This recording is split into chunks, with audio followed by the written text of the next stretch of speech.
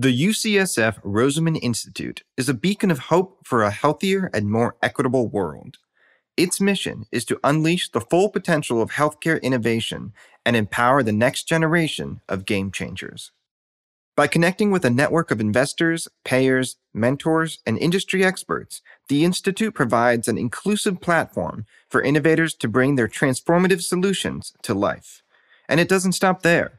The UCSF Rosamond Institute is dedicated to promoting equity and serving underrepresented and underserved populations who stand to benefit the most from these cutting-edge solutions. With our partnership with MedTech Venture Partners, a fund that invests in early-stage health technology startups, the Institute is leading the charge in a new era of healthcare innovation. Join us on this incredible journey to improve lives and create a better world. To learn more, please visit us at www.rosamondinstitute.org. So curiosity comes first. And then I would say self-regulation, because if you can't manage yourself, you can't make anything better. And then the third thing is really compassion. It is caring for the other people in a way that helps you always keep the larger purpose in mind and brings them along so that they see that it is worth self-managing to serve the larger purpose. And now, from San Francisco and the UCSF Rosamond Institute, the Health Technology Podcast with your host, Christine Winoto.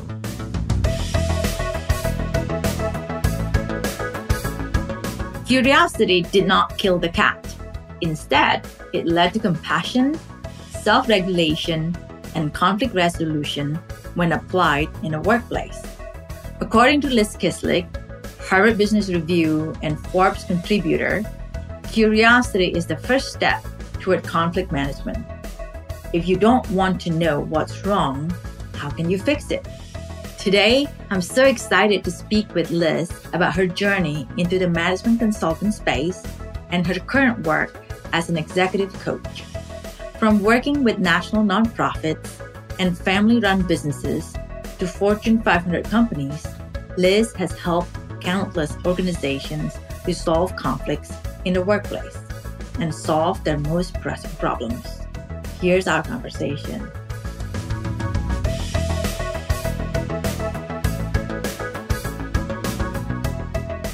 Well, welcome, Liz. Thanks for joining me today. Thanks, Christine. I'm really happy to be with you. I'm so excited to have you, and it's nice to talk to you a while back ago. And I thought it would be good, for all our listeners to hear a bit about your background, what excites you, why you chose this field, and the things that give us some ideas. You're part of in your journey to get to where you are today. Okay.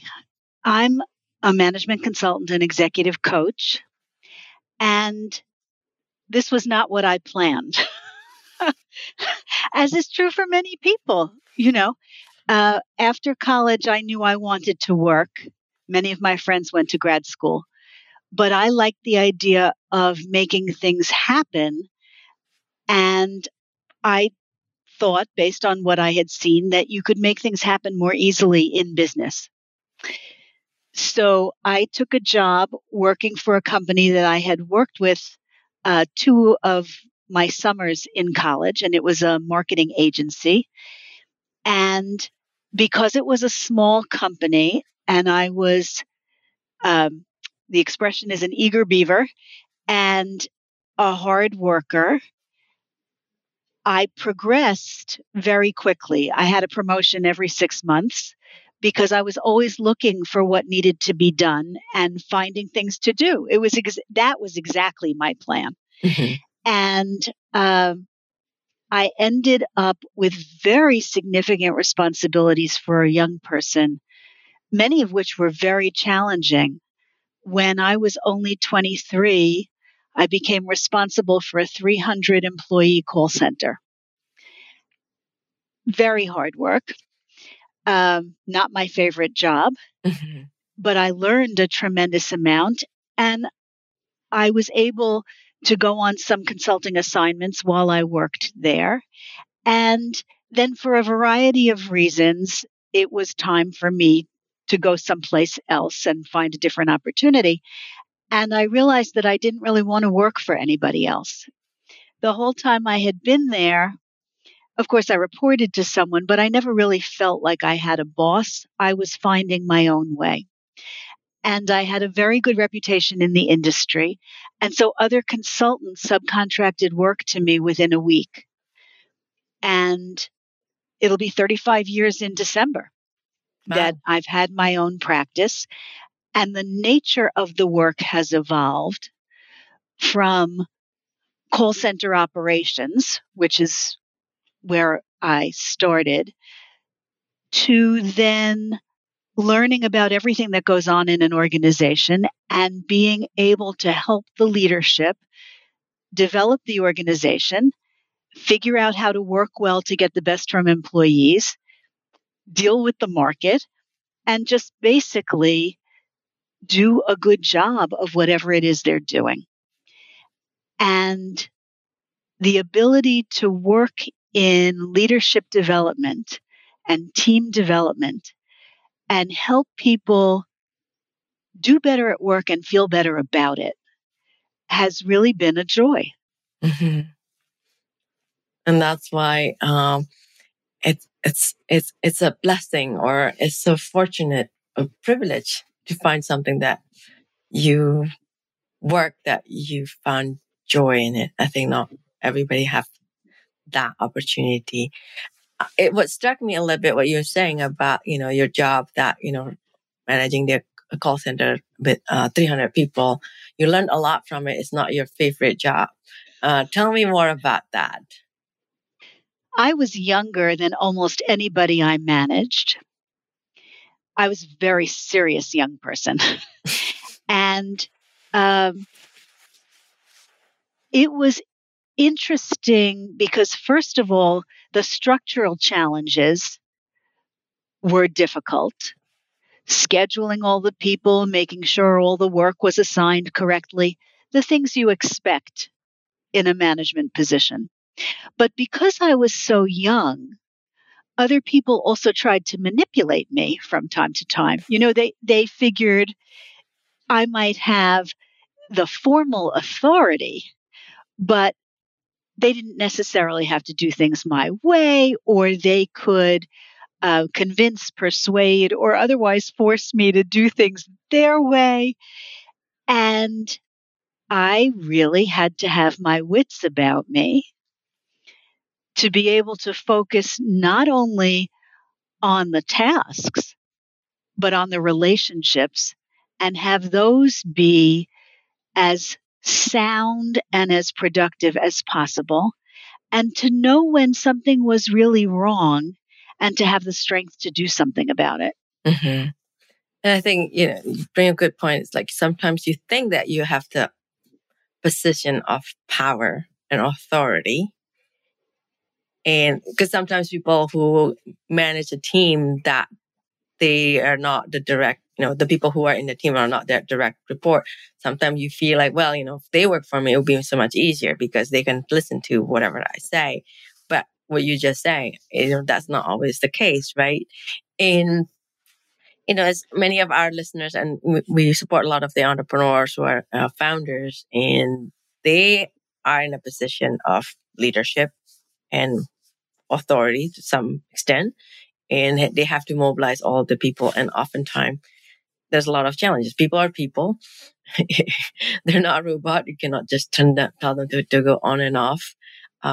So what are the things that you see with 35 years of your consulting work when you work with leadership, like the major challenges, and how do you coach them? It's very much like what you just said, Christine. You may have the formal authority, but you can't force anybody. You can stop paying them. You can terminate their job. You can change their job structurally. But you can't force anybody, not if you're behaving in legal and appropriate ways. Mm-hmm. So that means leaders have to have great clarity about what they're trying to accomplish. They need to know themselves what they mean to have happen in their businesses. But they also have to be able to communicate that very clearly to everybody else. And in effect, be inspirational enough that people want to play the game that the leaders want to play. I work with founders. I work with a lot of family businesses, nonprofit organizations. Very often, the most senior leaders do not realize how much they are not explaining what they mean. In some ways, it's like our parents. They just expect us to understand. I say to my mother, I'm not good at mind reading. Our employees are not good at mind reading. Some of them learn to almost do it because they're used to us and they pay close attention, but it's not fair to expect that. And we forget how much we need to explain because what we think is not what everybody else thinks. Yeah. And the idea of really making clear to other people how we want to be dealt with, what we expect of them, what to do if something goes wrong and how to tell us about it, and then make it safe for employees to do that. Often employees are really afraid of bringing bad news to a leader. And if they don't feel safe to do that, you can't run your organization properly. Yeah. Not being a mind reader is so important, like in any relationship. And I think sometimes when things got really busy, and sometimes when you're a startup, you have limited resources, people are busy, and things need to move fast. And oftentimes you forgot. And do you have like a framework or structure that founders can use during that, pressing time? During that busy time. So I don't have a framework in the sense of here are the things you need to do to make your business successful. Instead, I talk about ways to behave. And a lot of that is because each business leader, as a consultant or in my role as a coach, I treat them as the expert in what they want to accomplish and therefore in their business, even if they need support of other kinds of knowledge or whatever. But helping them recognize that there are certain characteristics or qualities that if they have them, the work will go better. Mm. That's important. So one of those qualities that I think is incredibly important is curiosity. To understand what's going on here and to be wondering that all the time. Sometimes founders, particularly if they are not used to managing people, they think of the staff as a kind of black box. I put an instruction in and the work comes out. But it doesn't actually work that way because, as I just said, they're not always clear about the instruction. They may not be organized to carry it out. They may not all have the necessary competencies. So really learning each person who's a direct report, and in a startup, it's usually small enough. You should get to know everybody and really know them, not just know what their jobs are, but really know them, because the more it's clear that you have concern for them as human beings and how they function, the more they're willing to step up for you, even when you're not clear, even when something goes wrong. It's like making deposits into a bank account in building the relationship so that when the mind reading doesn't work, you can all come to the table and talk about it and repair whatever the damage is. So curiosity is very significant. Candor is important. And I don't mean saying everything. You don't necessarily need to share all the information about the business with every employee. And actually, sometimes it can be overwhelming if founders take employees too much into their confidence when there's sort of nothing the employee can do to help, but they know the founder is stressed or unhappy. That makes them nervous. Will I have a job? Is the company going to fall apart? That's kind of too much pressure. But candor about expectations, candor about here are the hard things that are coming next that we need to work together on. All of this is part of the relationship building and the understanding so that everybody can tell what their part is in making the work happen, and how to relate to each other.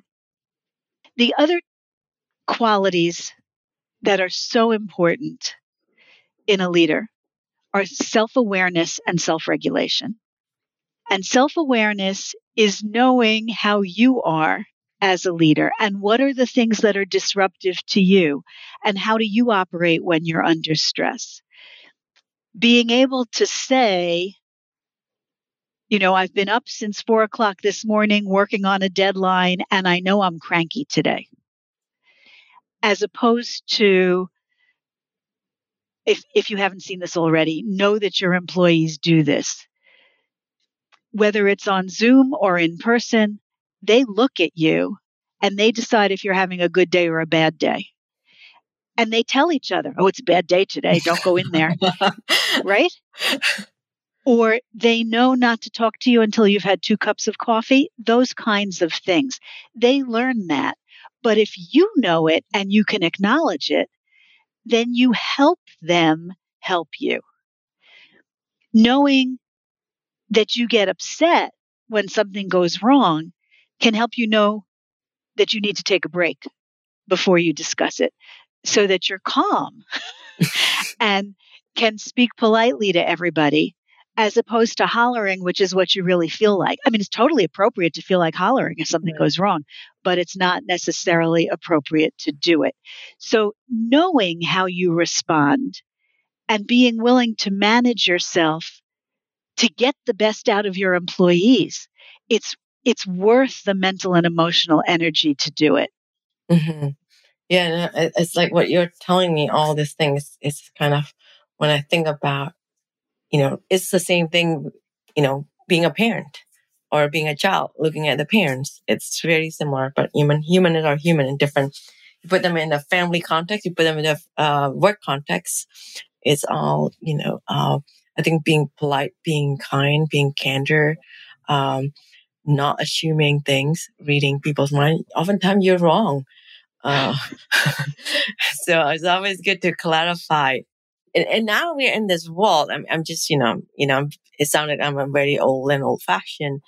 I don't know, maybe I watch way too much TikTok. You see a lot of people who are on the TikTok that was recorded for their bad behavior because, I don't know what happened in their life. They went throwing tantrum but then at the same time, people say, well, they're expressing whatever in their mind. So I feel like now there's, I grew up in a place where, you always need to be able to control your emotion.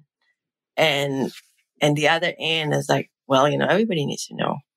And then to a point that is very detrimental and ruining relationship. This podcast is sponsored by Brown Rudnick's Global Life Sciences Group, a team of legal professionals that help life science companies, lenders, and investors around the world turn good science into good business. Learn more at brownrudnick.com. This podcast is also sponsored by Canon Quality Group. Canon Quality Group has been helping medtech startups set up quality management systems for over 10 years. If you're unsure when to get started with quality management in your startup, turn to the experts at canonqualitygroup.com. There's a difference between behaving well and pretending you have no feelings.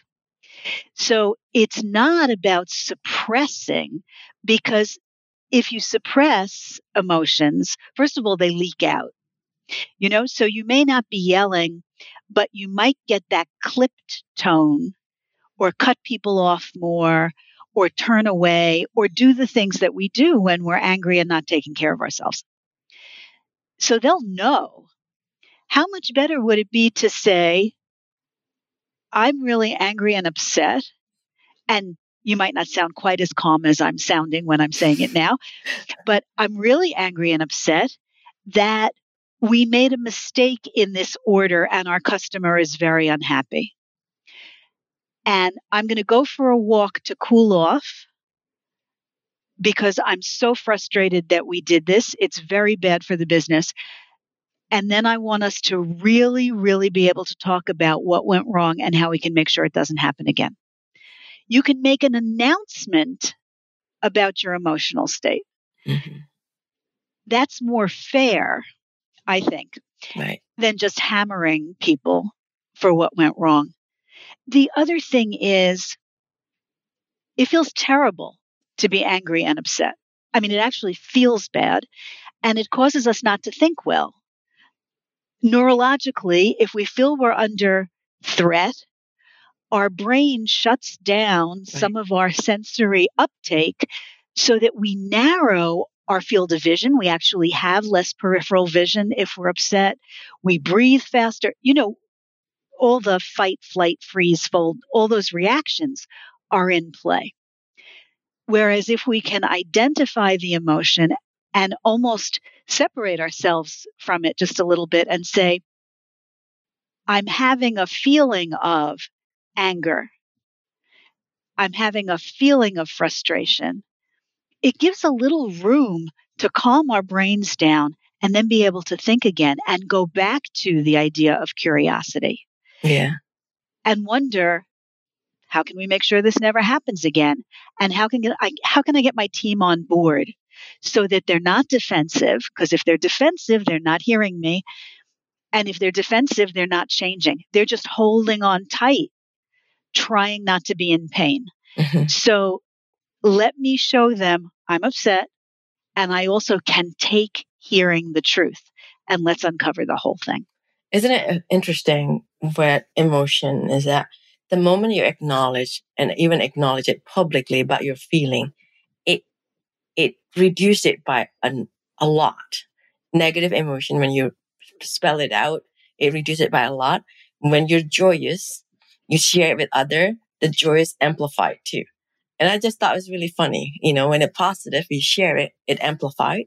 When it's negative, it reduces it by a lot. And it's, I found it that's very interesting. Yet people sometimes feel very scared to share their challenge because, I learned this a lot when I lost my husband, when the hard part is become so hard. And I realized when I share it, it make it easier. And then, I just have this, feedback format. I was like, oh, when I did this, it helped me. So then I keep on doing it. So then it becomes my muscle now. Right. Some of that goes back to the idea of having real relationships with people.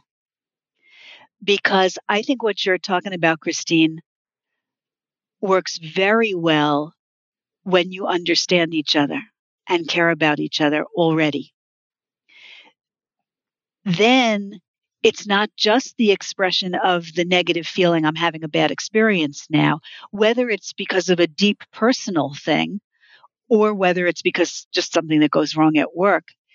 But then people are more willing to help you, and then you feel better too. You feel supported.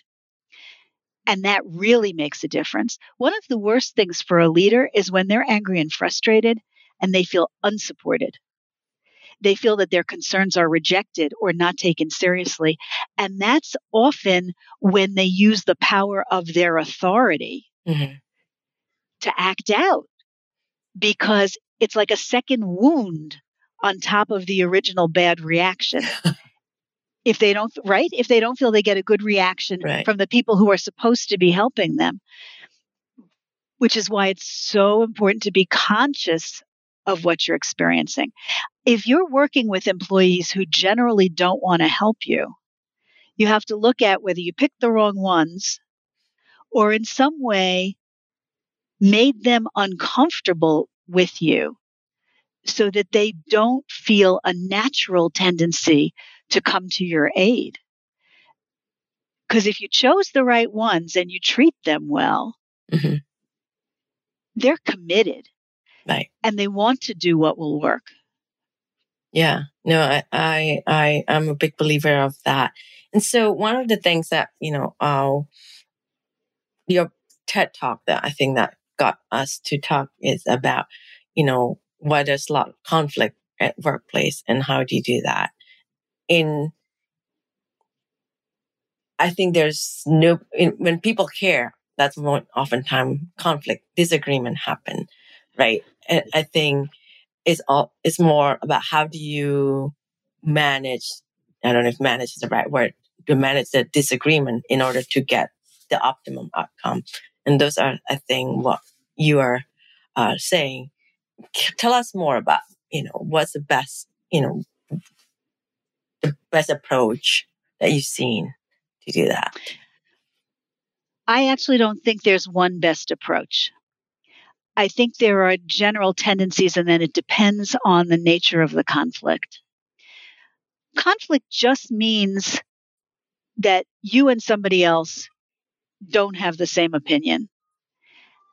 And for some reason, you have negative feelings around that.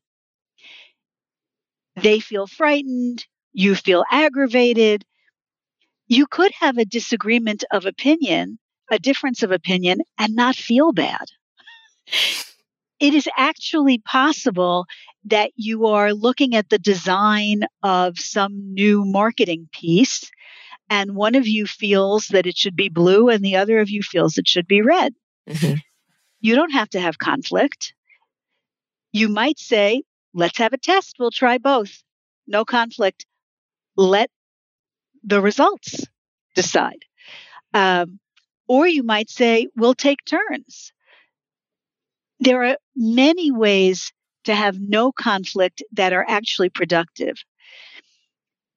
If there aren't differences of opinion, though, you will never have overall as good solutions as you will if different people can share their different views and then you take the best of each. If a founder could do everything themselves and be successful, they wouldn't need other people, but they do. They need other people. And so you have to listen to them and then look at where are those opinions coming from.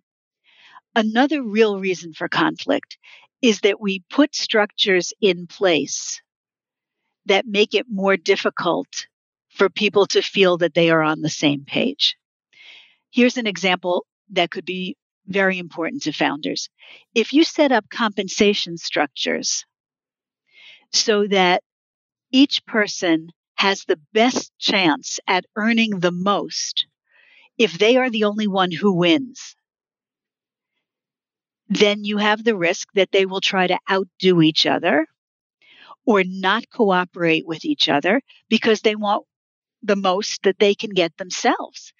Whereas if you have some form of group targets and group compensation, which could be bonuses and it could be profit sharing and it could be gifts and it could just be a good time because sometimes when you're a founder at the beginning, there's no money at all.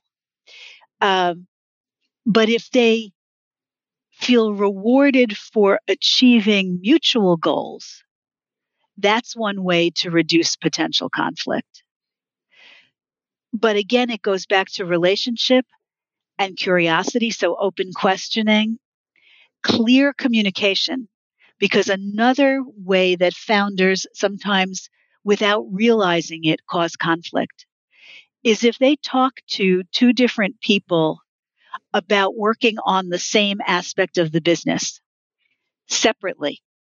And they tell them slightly different things because, of course, we don't remember exactly what we said. Or they give them overlapping responsibilities. That's often the source of conflict.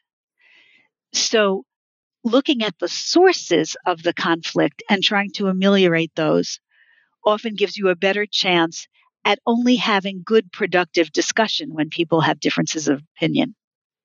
So the overlapping, that's kind of something that I experience sometimes. It's not that being the leader that you provide, sometimes your direction might not be clear. Sometimes you think that, well, if you do overlapping, maybe then people can work together more. But then I think then everybody feeling like so the other person's stepping on my toe and I might be stepping on your toe.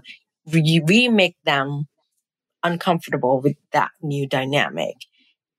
And what do you have that suggestion? Sometimes you going with a good intention with the wrong outcome. And how do you, there's always a way to self-correct. I always tell my son, there's always, self-correct until the day you die. Yes.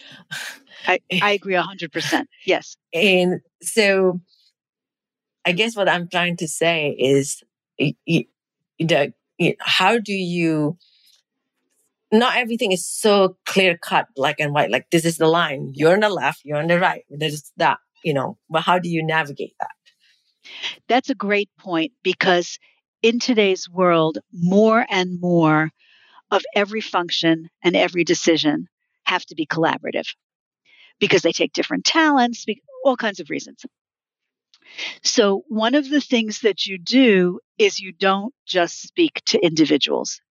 You don't create multiple dyads, pairs of you and one other person.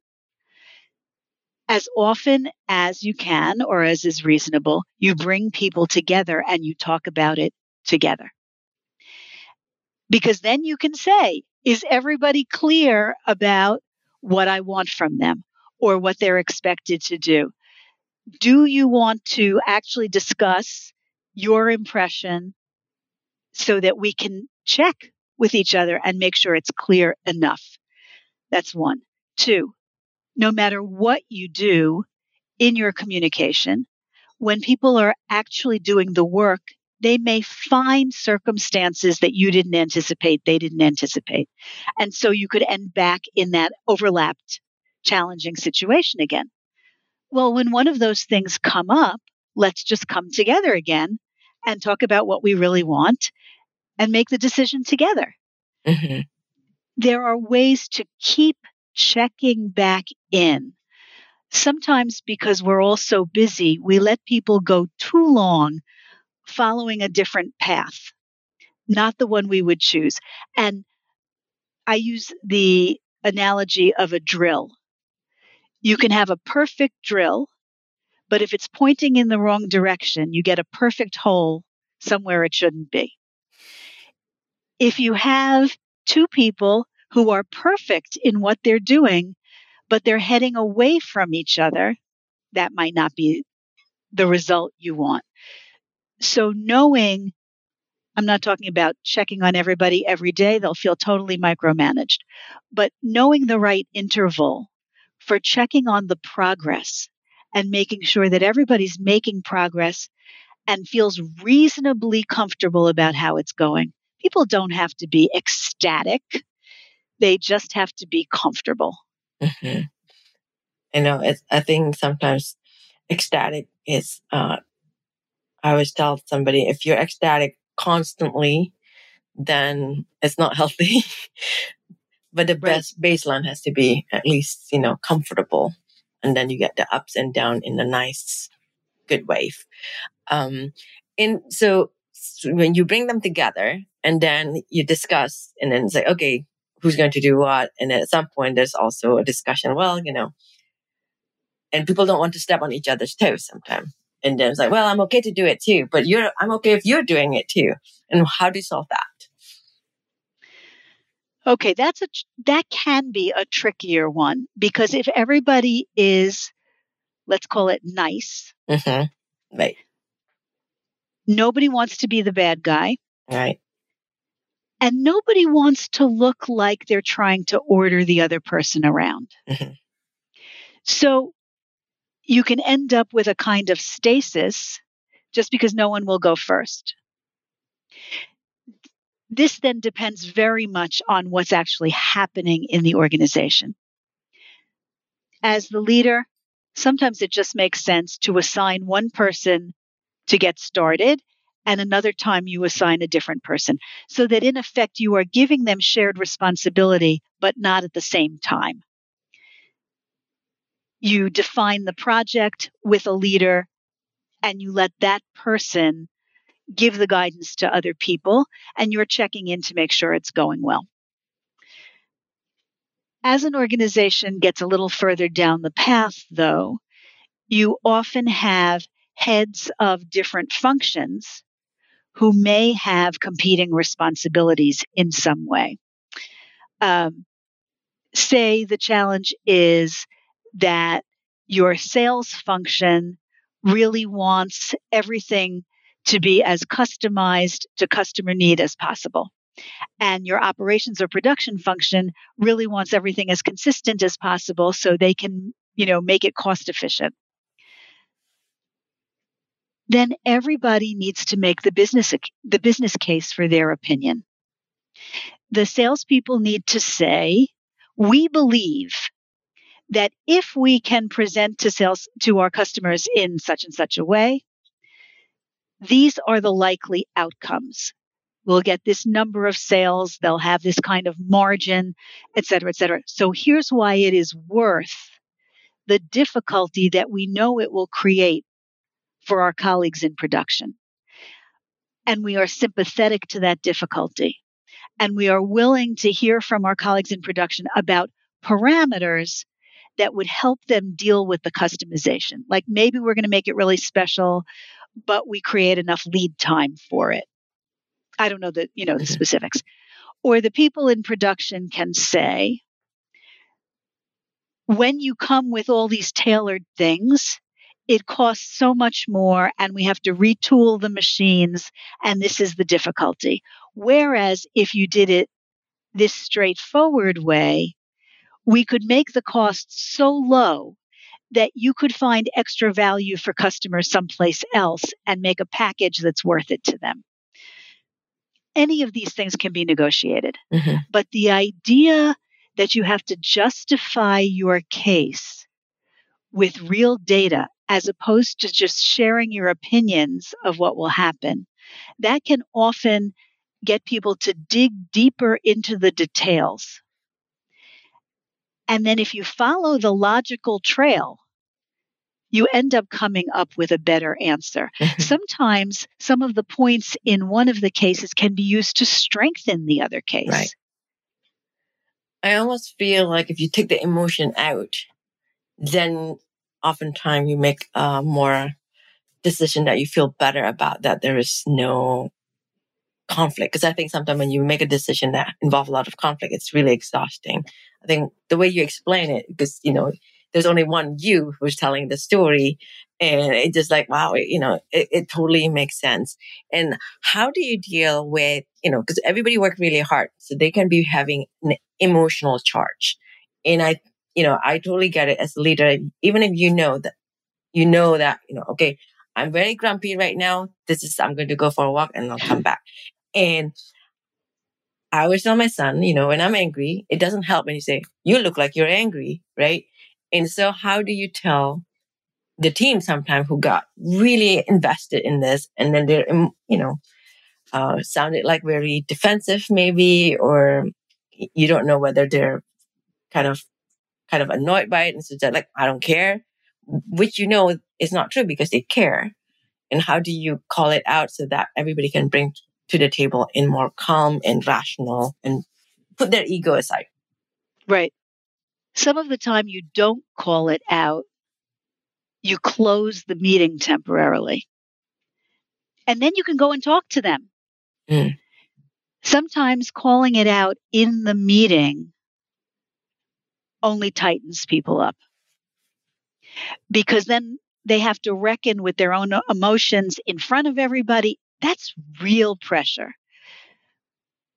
Sometimes we think that's only something that children go through. It's not. We all go through it. There are people who hide it better than other people, and sometimes they hide it from themselves. But we all have these reactions, and the question is whether we're suppressed or not. So it's very hard to challenge that way in the meeting. But as the leader, you have a lot of leeway to say, oh, we're going to take a break now. And then you speak to whoever is getting too wrapped up or whatever. And in the way you were saying to your son, what came to mind for me is saying to someone, I can see how much you care about this, or I can see how committed you are, or how much you want such and such a result. So let's think about how to present it in the best way possible. Help them make their case. Mm-hmm.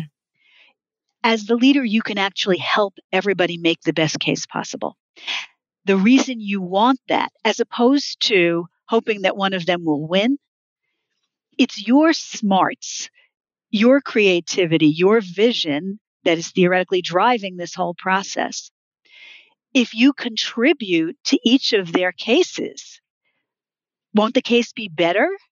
And then everybody can feel, oh, yeah, this is actually the right thing to do. So add to. Mm-hmm. Don't take away from anybody, but add to.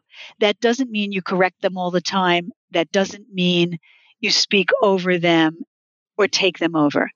I'm talking about asking curious questions, like leading the witness, so that they can bring the best of what they have as part of the conversation. The other thing is, we're talking about a particular moment in time. If you observe that somebody has this kind of reaction frequently, the really helpful thing is to talk to them about the way they react when they feel under pressure. And you do that when they're not under pressure. Mm-hmm. And one of the best phrases you can use is, I noticed. I noticed that the last few times we had to talk about this hard subject, it was actually really hard for you. It was clear that you got upset. I appreciate how much dedication and effort and time you're putting into this, and I want it to be for the best effect. Talk to me about what it is that's upsetting to you, and let's see how we can make things smoother. Mm-hmm. You'll learn more about them. They will feel better understood. And you as the leader may find better ways to facilitate the interchanges between the parties. If you have this kind of thing going on all the time, and this is sort of like my TEDx, that's why you bring someone like me in Mm-hmm. to help everybody see and understand everybody else's point of view, and to recognize when they are not helping themselves in the way that they express their own point of view. Right, right. And I think also what you mentioned earlier today about being a mind reader is that, the team can look at the leadership, trying to read what's in their mind. But I think being a leader, sometimes you can also be aware about your team members' situation, their mood. And I think it's really helpful because I think some people, when they're stressed out, they can be more snappy, and it doesn't help out for you to react to it. You can just get out of the way, and then because things will be done because that person's in a high pressure, and that's how they manage pressure. And I think, being self-aware, I think and being aware of your surrounding. And I think that takes a lot of observing and listening. Yeah. Having compassion gets you a long way. Mm-hmm. So that is about really understanding how other people are feeling and then taking action to help them get to a better place. So, yes, if you've put people under terrible pressure, you have to be understanding when they're a little snappish. Mm-hmm. But if they are too snappish for too long, particularly to your other employees, that hurts everybody, and you can't tolerate it. Right. Just because someone is functionally expert or is excellent at their tasks, if they're damaging the rest of your team, you can't tolerate that if you want to keep a team and have the whole group progress. That's only good if you want that individual to be successful in their function. It doesn't make them a successful leader Mm-hmm. or a successful collaborator. Yeah. Well, that's great. I know we're short on time. I mean, I feel like we can talk a lot more. Last question to wrap up is, so what are the 3 superpower word that you can think of that a leader needs to have in order to manage conflict in the work? You can already tell I hate limiting things to just a couple of words. Okay, so I'm going to start with curiosity, because if you don't want to know, you can't fix anything. So curiosity comes first. And then I would say self-regulation, because if you can't manage yourself, you can't make anything better. And then the third thing is really compassion. It is caring for the other people in a way that helps you always keep the larger purpose in mind and brings them along so that they see that it is worth self-managing to serve the larger purpose. Well, that's great. Well, thank you so much. Thanks for your time. It's been so fun to learn from you. I really have enjoyed it tremendously, Christine. Thank you.